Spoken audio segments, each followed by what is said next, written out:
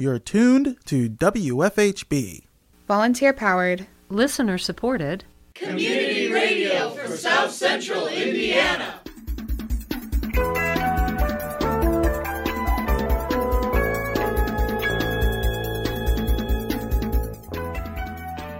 Good afternoon. Reporting remotely for WFHB, this is Benedict Jones. And I'm Cade Young. This is the WFHB local news for Thursday, February 29th, 2024.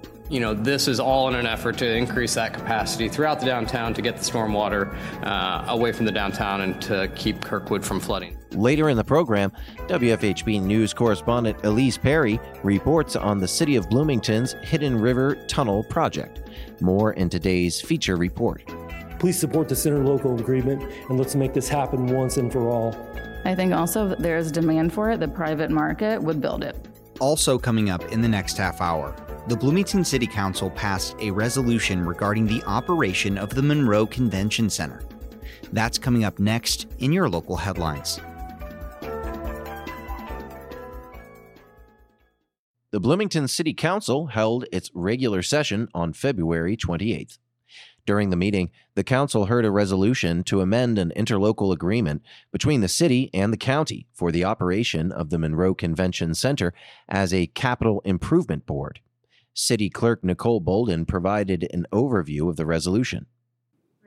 2024-02 to amend Resolution 2322, which approved an interlocal cooperation agreement between the City of Bloomington and Monroe County, Indiana for the operation of the Bloomington-Monroe County Capital Improvement Board and the Convention and Visitors Commission to reconcile two versions of the agreement.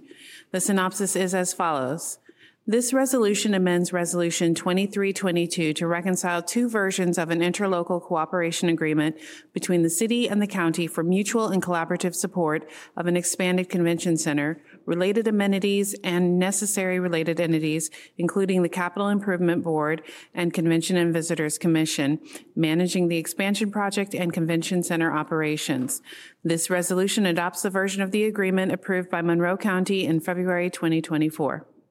Corporation Counsel Margie Rice expanded on the agreement, walking through some background on the initiative. Early this year, the county attorney came, gave me a call, and we started talking, and he and Stephen Lucas and I had some nice conversations, had lunch, reviewed these interlocal agreements, or this interlocal agreement, and made a few changes to it. The most significant change took out language that provided for the city to make recommendations to the CVC, which is a board created by statute. It's already a pretty tightly written statute, and it requires hoteliers to be on the board, and it's pretty hard for the county to find the right people to comprise that board. So it's not that you guys can't informally make recommendations, but we all felt like taking that requirement out, that the city council made recommendations which may or may not be adopted by the county, would make sense. It also was a stumbling block, I think, for the county council, or at least some county council members. And so taking that out, there was a similar provision that said that this interlocal requires that you guys to create a building corp, or the city to create a building corp to issue the debt for a convention center. And there was a restriction in that, and said that that the CIB members, which is the Capital Improvement Board created by a county ordinance, that the CIB members would be the members of the building corp. And I felt like that was inappropriate. You guys should be able to put the members on the building corp that you want. So that language was stricken. We feel like this is a fair interlocal. I would encourage you to approve it. Once you approve it, it will go to the mayor for signature, and then it's complete because it's been approved by the county.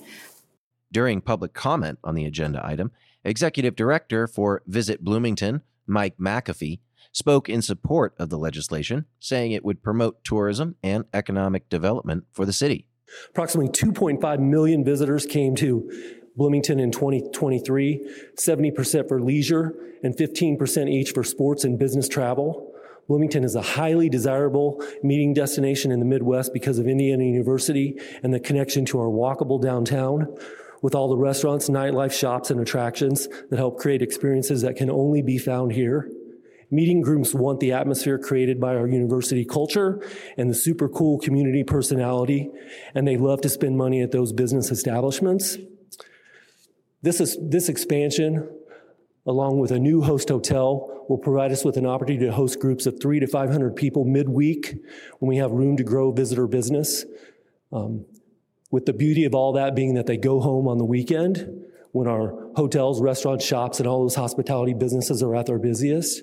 Hotels are 80% full on weekends, but 60% full midweek. This is an opportunity to create responsible, impactful travel growth when we need it most. In 2022, visitors spent $471 million in Monroe County, $155 million on food, $111 million on shopping, $81 million on lodging, and $30 million on entertainment. $42 million was spent locally in our area on the goods and supplies supporting that tourism economy. 500 new midweek business travelers will give a much-needed economic bump to those businesses as their costs of doing business continue to rise. But it's much more than that. Along with IU and the organizations that bring business travelers to town, such as Cook Medical and the Mill, the Convention Center serves as a greeting card for our region. Often, it makes the first impression on a potential investor or talented workforce coming to our community that could invest or relocate here. We all know getting graduating students to stay here and recruiting talented workforce and families to move here is a challenging goal. The Convention Center is one of the necessary tools we need to do that. The business and all the experiences happening inside the Convention Center are important, but the connections sparked there that come to fruition outside the Convention Center walls are just as important for the future of our community. Please support the Center Local Agreement, and let's make this happen once and for all. Director of Advocacy and Public Policy at the Bloomington Chamber of Commerce, Christopher Emge, also voiced his support for the resolution. As you know, and I've been here before when this was before you in, I believe, December, for multiple years now, the Chamber has been a strong advocate for the expansion of our convention center. We are pleased with the progress with the CIB, and I will note that the CIB that is before you this time is shorter, and I think a better agreement with the county. I appreciate the work that Corporation Counsel did, Mr. Lucas, Jeff Cockrell from the county on this. I think they did a really great job. I don't want to repeat anything that Mike McAfee said. I echo all of his sentiments. I have it right here, but I'm reading the room. You probably don't need to hear those. I just want to mention what this expanded convention center will do to benefit local charities and other civic organizations, because this is a civic center as well, and it is very impactful for the community. These organizations depend on these large-scale events for their fundraising and outreach events. They need to raise the money to meet their mission. Because our existing center is inadequate of size to fully accommodate these events, our local civic and charitable organizations cannot achieve their full potential. I looked at my calendar for the 2023 year, so this might not include certain weekend events. I had 18 events that I went to at the convention center that year. It's a center that's used quite a bit for many local organizations. The Cooks Who Cares was just sold out last Saturday. That was hugely successful and could benefit from this expansion. I thank you for your time and I appreciate it. Thank you. Executive Director of the Monroe Convention Center, Talisha Kopik, said she believes the resolution would benefit the interests of the convention center and the greater community. Then, City Councilor Kate Rosenbarger offered a dissenting perspective on the resolution, questioning how relevant expanding the convention center would be. Just kind of like commenting on what some folks have said, I don't know if Indiana code allows for the private sector to build or maintain large meeting spaces over 200 people in our downtown area. So I don't know the answer to that. And so people have talked about not having any, but does code even allow it at this point in time, for anyone other than the city to build something like this? I think also if there's demand for it, the private market would build it. I also think if we're talking about economic development in our downtown, so we want more people eating, drinking, shopping there, we have these blocks with these parking lots and vacant spaces that could instead be housing, which is something our community so desperately needs. And this would be walking, transit-oriented housing that wouldn't just spur economic development 50% of the time, it would do it 100% of the time. So instead of trying to get people here on a short-term basis for a day or two, I think looking at getting more people into downtown permanently is a really good solution for small businesses to be able to stay open and make more money. So another thing is just that there's been a lot of data over the decades on convention centers. I'm sorry, I'm just going to keep going about this. I guess I don't have to apologize, but convention center information nationally, there's a book, Convention Center Follies, and there are many articles out there about this, but the United States has seen a dramatic increase in convention center space in recent years. From 1989 to 2011, the amount of square footage devoted to convention space increased from 36.4 to 70.5 million square feet, an increase of 94%. The GAO calls the nation's supply of convention space, quote, abundant, while another expert says flatly, quote, there are too many convention centers, end quote. Meanwhile, demand for such spaces is largely flat, a phenomenon that exists independent of paradigm changes such as COVID-19 or 9/11. More than half of facilities nationwide report flat or falling attendance over the past decade, while the growth of convention center revenue has fallen 79% from Q1 2011 to Q2 2021. So this is then just to spark some conversation, obviously not here at this council meeting because we don't tend to do that, but just in general.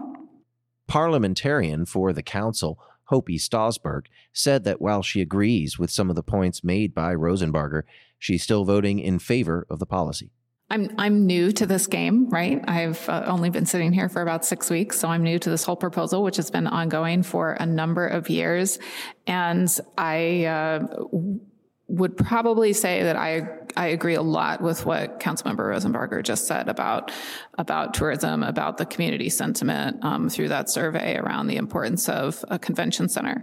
But the reason why I'm going to vote for this interlocal tonight is because it has been being worked on for a long time.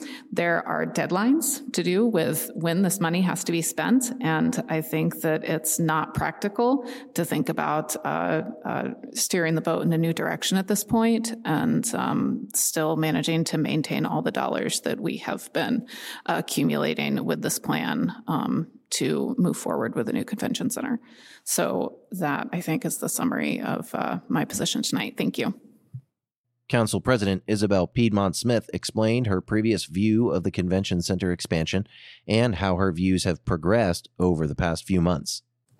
I was hesitant all along to raise money in order to expand a convention center because the convention business, especially for a small city like Bloomington, is really focused, reliant on vehicles, cars, fossil fuel transportation to get people here for those conventions. And so even in 2017, when Mayor Hamilton asked this body to approve a resolution that asked the county council to pass the food and beverage tax, I abstained in that case. I didn't feel like it was my role, and I wasn't real excited about the prospect of investing public funds in convention center expansion.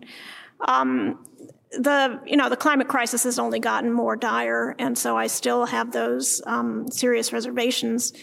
I think that my colleagues bring up some really good points as far as, what's the future of the convention center business? Is it really a good investment of public funds, given that so many in our community don't seem to prioritize it?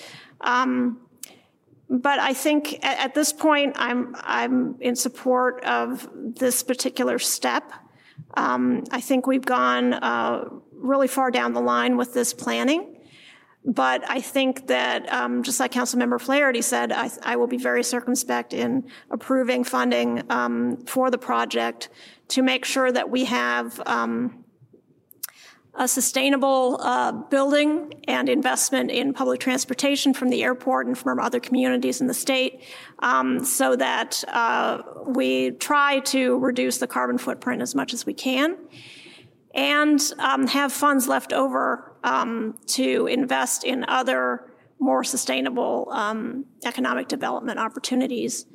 And I have no doubt, as Councilmember Flaherty said, that there will be land left over that has been banked by either the city or the county that won't all be needed for this expansion, which should go towards housing, because we're in desperate need of more housing, and living in that area downtown would enable people to walk or bike to where they need to go and not be reliant on a car, or at least driving very far. The council voted 7-1 in support of the resolution, with Rosenbarger dissenting. The Bloomington City Council will meet for its regular session on March 6th.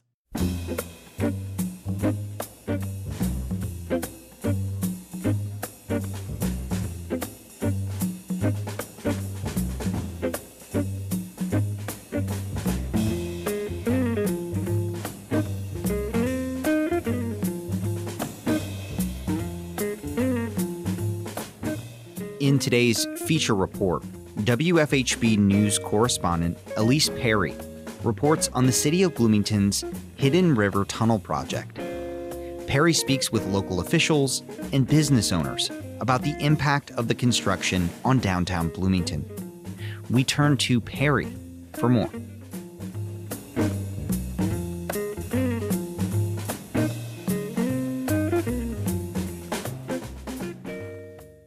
On February 5th, construction started on the final phase of the Hidden River Tunnel project with the sound of breaking concrete and scraping metal behind the Vaughn Lee building on Kirkwood Avenue. The project, which has been dubbed the Clear Creek Tunnel Project, is the last step in replacing the nearly 100-year-old tunnel that allows Campus River to flow under downtown Bloomington. The construction will be in progress until mid-October, during which the Kirkwood Avenue block between Indiana Avenue and Dunn Street will be closed for parking. In the middle of summer, Indiana Avenue will be closed between Kirkwood and 7th Street to reconstruct the portion of the tunnel underneath it.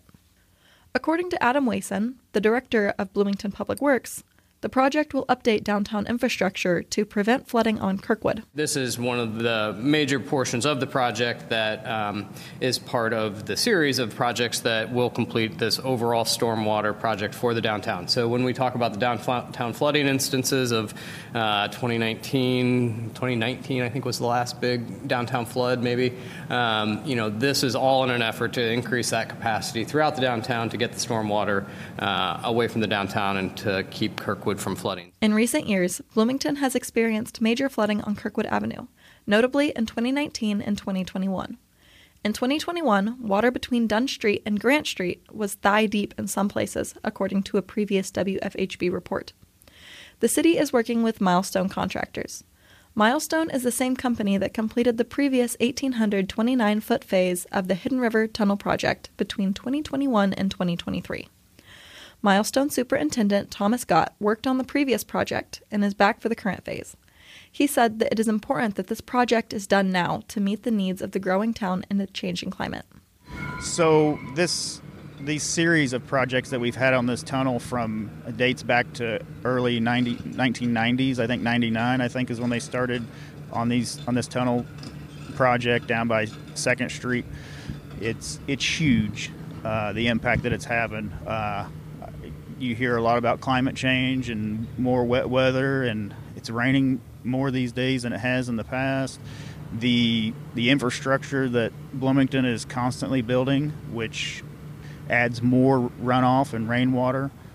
So this box, not only has it lived its life, it needs to be upsized to keep continuing to grow with the infrastructure around Bloomington. Given the age of the current tunnel system, it has become outdated and inadequate for Bloomington's modern needs. Since the bustle of downtown surrounds the construction area, Gott says that public safety is their main concern. That's our top priority here at Milestone is safety. I mean, it's number one in our book. So we take all the right precautionary steps when building projects like this. This is a unique project. It's not only just a tunnel, but the traveling public, existing businesses and buildings that tunnel's adjacent to. is it's what makes it exciting. For me, I enjoy these type of projects, but we do take the safety and the top priority out here. According to a city press release, street parking will be closed on Dunn Street and the north side of Kirkwood Avenue between Dunn and Indiana. The parking lot at the Von Lee building will be closed and used for construction equipment, deliveries, and trash services. Indiana Avenue will experience a closure during summer to allow for the final part of the construction. According to the press release, quote, "There will be traffic and parking limitations on and off throughout the spring. Indiana Avenue will be closed for approximately 10 weeks, but will reopen by early August 2024, before Indiana University students return to the Bloomington campus for the fall semester. Full project completion, including plantings, will occur in October." End quote. To account for the road closure, Bloomington Transit will be rerouting their buses from Indiana Avenue to Lincoln Street. In the summer, buses 12 and 14 do not run, so they will only be changes to the 1N and 9 routes. Due to the advanced notice, rerouting for the summer months will be mostly undisruptive. Planning and Special Projects Manager Shelley Stromaitis says that Bloomington Transit is used to adapting to quickly changing conditions. I will say it's a lot of things in transit is it's just responding in the moment to events. So, I mean, just this morning, there's a big accident on one of our roads, close the intersection, and our drivers are just so experienced, and they know what to do immediately. They call it in to dispatch. We put a notification on, try and put a notification on social media within an hour, or on our bus tracking app, and then we find a detour route and keep it moving. So if we have advance notice, we'll try and plan that out and get it out to the public, but we fly by the seat of our pants every once in a while too. Stromaitis added that while transit is accustomed to adapting to changing road conditions, it is not the same for businesses. I think that's the thing is, like, us in transit, we are always looking, we have Google notifications anytime there's a story about any road closure, detours, anything like that. We're very well aware, and we work really well with the city. I mean, we'll also get notified from people in the city because they know we're impacted. But if you're a business and you're only impacted, once every 5 or 10 years, you're not looking for it, even though the information is readily available. So I could see why that might be a little difficult for them. Some small businesses are worried about the impact of the construction over the summer months. Neither street parking nor outdoor dining will be available for businesses on the construction block of Kirkwood this summer. Parking meters also have closure notices that last until August at the earliest and October at the latest. The Ritz Hair Studio on Dunn Street has been negatively affected by both Kirkwood flooding and the Hidden River Tunnel project. The owner, Trevor Werner, said that 2021 was a particularly bad time for flooding, and the city did not provide assistance. We had just remodeled in here, and then back in 2021, that's when Kirkwood had flooded enormously. And we had to take up everything, replace all of our chairs because they were over the hydraulic pumps. We had to replace our recliners, our flooring, treat for mold. And we had no local assistance, with the city helping us with that. We could reach out to FEMA, but that would be months for us to get any sort of assistance. So it was just us having to get through the savings, going into the savings and trying to fix what had happened. And for all businesses around here, because we weren't in a flood zone to have the flooding insurance. So it was basically you fix it on your own dime. And this city just didn't help with that situation. Werner says that when the city started the Hidden River Tunnel project in 1999, the Ritz was affected by a lack of parking, and he is disappointed in the way that the city is handling it now. It impacted the business then, when my uncle had it, but today, like I said, we have such a huge student clientele, but when those students go home for the summer, it does die down a lot. So that's when we have to outreach for local people, tagging them, trying to advertise for that and bringing them in. But like I said, if there's no parking and they have to park far away, that's going to deter clients coming in here. So that's our biggest concern is, for sure, I believe that it is going to impact, our business for the summer months. Werner suggests that to help the businesses, the city should try to work with IU to provide more downtown parking during construction. He mentioned that the IU lots would be a great alternative if they weren't more expensive than street parking. I would personally like for the city and IU to get on the same page, because where they have placed the parking garage, especially on 4th Street, that's great. It's beautiful. But that's not where majority of the downtown people come to. They want to come down here to Kirkwood. But when you have lots that's mainly majority IU and there is limited parking, street parking through the city, granted you can park here in the IU lot, but that is $3 an hour compared to $1 an hour on the street. So when people find out that it's $3 an hour and they can park on the street, they're going to look for the parking. But then when there's no parking available and it's $3, then they have to go to that source and park in the garage. But I believe that there should be more parking garages around because there's no more land, so the only way is to build up. So if the city and Bloomington, and IU could get on the same page and find a solution, then that would be great. The construction is expected to last until the middle of October. Currently, neither the city nor IU have plans to create extra parking for the duration of the project. While this project is necessary for updating the city's infrastructure, the impact on downtown summer activities remains to be seen. For WFHB News, I'm Elise Perry.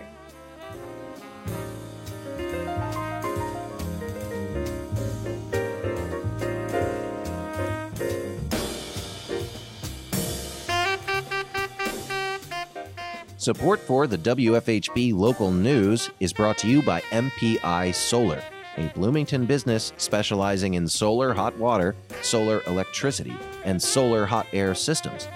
MPI Solar designs and installs solar power generation systems that encourage independence and individual responsibility.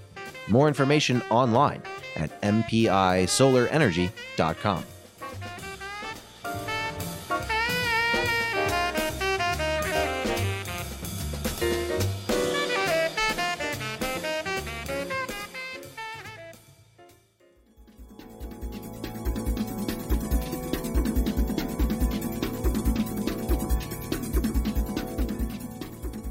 You've been listening to the WFHB local news. Today's headlines were written by Cade Young and Noelle Herhusky Schneider in partnership with CATS, Community Access Television Services. Our feature was produced by Elise Perry. Our theme music is provided by Mark Bingham and the Social Climbers. For WFHB, I'm Cade Young. And I'm Benedict Jones. Thanks for supporting Indiana's only volunteer-powered, listener-supported, independent daily news program. You can hear tonight's full broadcast online at WFHB.org. The WFHB local news is also available as a podcast. Just search our call letters WFHB wherever you listen to your podcasts. Subscribe to never miss another local news program. Stay tuned for Big Talk, a one-on-one conversation with some of Bloomington's most fascinating people. Coming up next on WFHB.